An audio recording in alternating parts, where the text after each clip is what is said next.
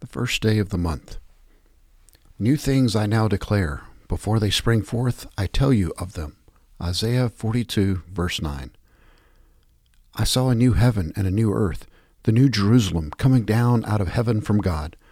Revelation 21, verses 1 through 2.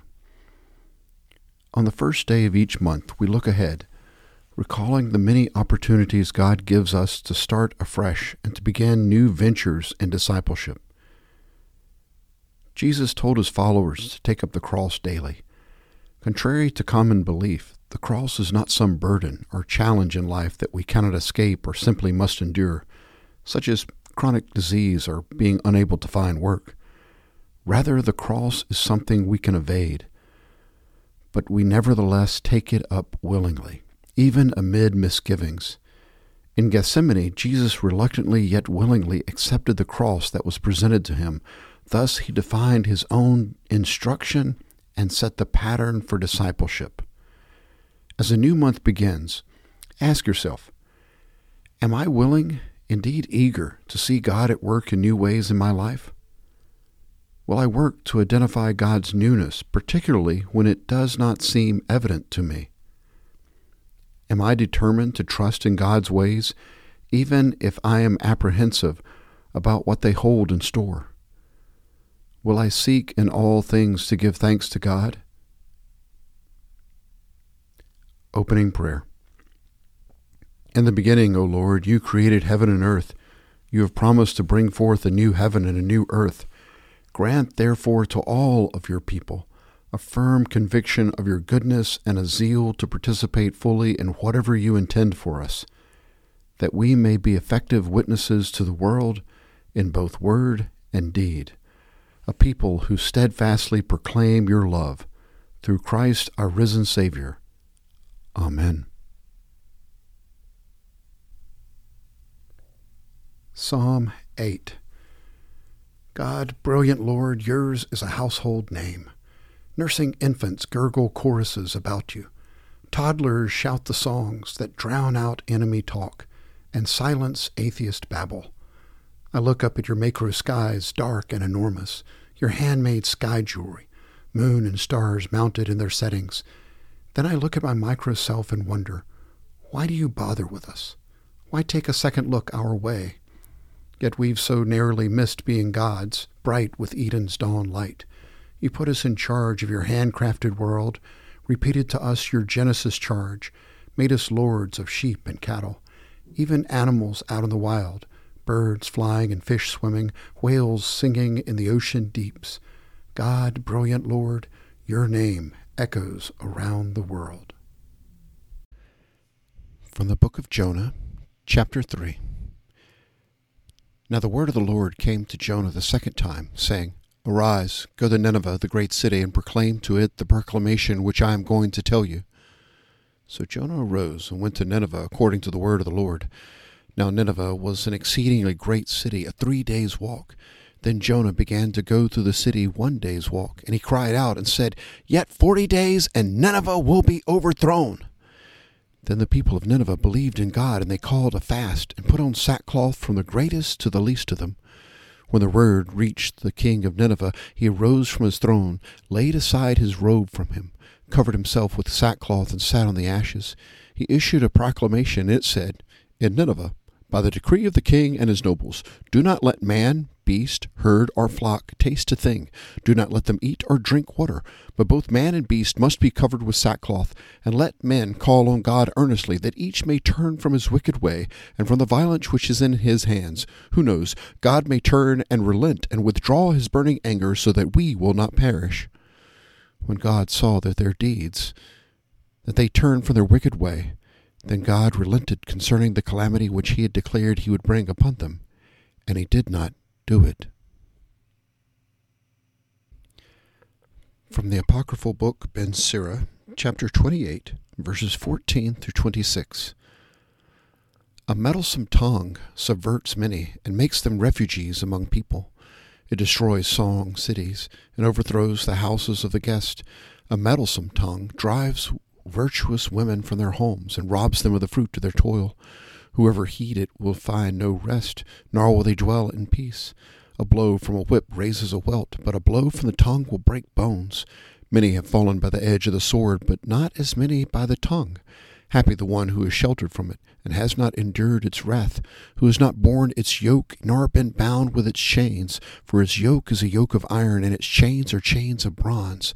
The death it inflicts is an evil death, even Sheol is preferable to it.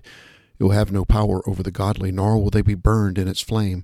But those who forsake the Lord will fall victim to it, as it burns among them unquenchably. It will hurl itself against them like a lion, and like a leopard it will tear them to pieces. As you fence in your property with thorns, so make a door and a bolt for your mouth. As you lock up your silver and gold, so make balances and scales for your words. Take care not to slip by your tongue, and fall victim to one lying in ambush. From Revelation, chapter 12, verses 1 through 6. A great sign appeared in heaven, a woman clothed with the sun and the moon under her feet, and on her head a crown of 12 stars, and she was with child, and she cried out, being in labor and in pain to give birth. Then another sign appeared in heaven, and behold, a great red dragon, having 7 heads and 10 horns, and on his heads were 7 diadems.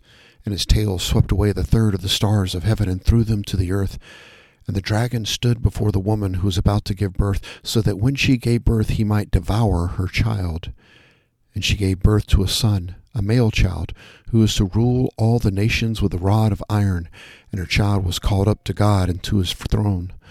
Then the woman fled into the wilderness, where she had a place prepared by God, so that there she would be nourished for 1,260 days.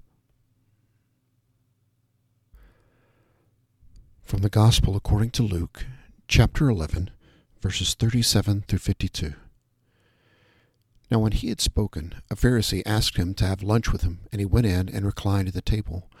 When the Pharisee saw it, he was surprised that he had not first ceremoniously washed before the meal. But the Lord said to him, Now you Pharisees clean the outside of the cup and of the platter, but inside of you are full of robbery and wickedness, you foolish ones. Did not he who made the outside make the inside also? But give that which is within as charity, and then all things are clean for you. But woe to you Pharisees, for you pay tithe of mint and rue and every kind of garden herb, and yet disregard justice and the love of God. But these are the things you should have done without neglecting the others. Woe to you Pharisees, for you love the chief seats in the synagogues and the respectful greetings in the marketplace. Woe to you, for you are like concealed tombs, and the people who walk over them are unaware of it. One of the lawyers said to him in reply, Teacher, when you say this, you insult us too. But he said, Woe to you lawyers as well, for you weigh men down with burdens hard to bear, while you yourselves will not even touch the burdens with one of your fingers. Woe to you, for you build the tombs of the prophets, and it was your fathers who killed them. So you are witnesses and approve the deeds of your fathers, because it was they who killed them, and you build their tombs. For this reason also the wisdom of God said, I'll send to them prophets and apostles, and some of them they will kill, and some they will persecute, so that the blood of all the prophets shed since the foundation of the world may be charged against this generation. From the blood of Abel to the blood of Zechariah, who was killed between the altar and the house of God. Yes, I tell you, it was charged against this generation. Woe to you lawyers, for you have taken away the key of knowledge. You yourself did not enter, and you hindered those who were entering. These are the readings of the words of God for the people of God. Thanks be to God.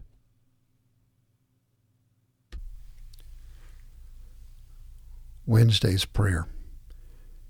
In the middle of this week, good Lord, assure me again of your presence in the midst of life.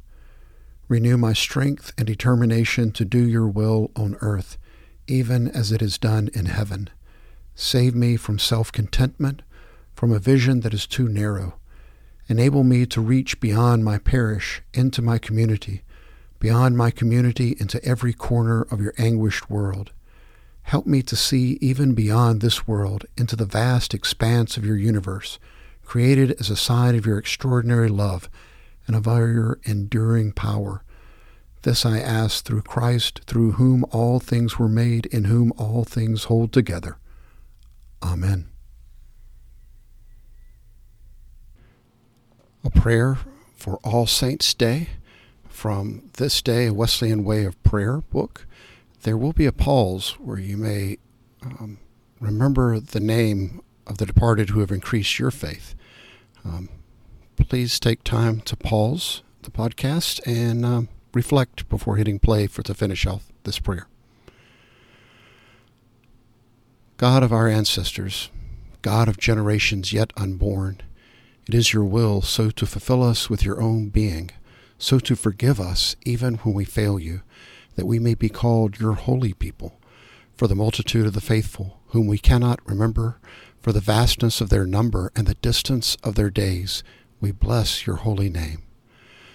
For the multitude of the faithful whom we do remember, because they have touched our lives and given us instruction and inspiration, we bless your holy name. Here you may pause to remember by name the departed who have increased your faith.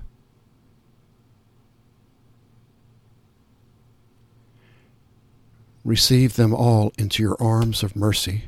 Let light perpetual shine upon them, and cause us to be numbered with them in your everlasting glory, through Jesus Christ our Lord.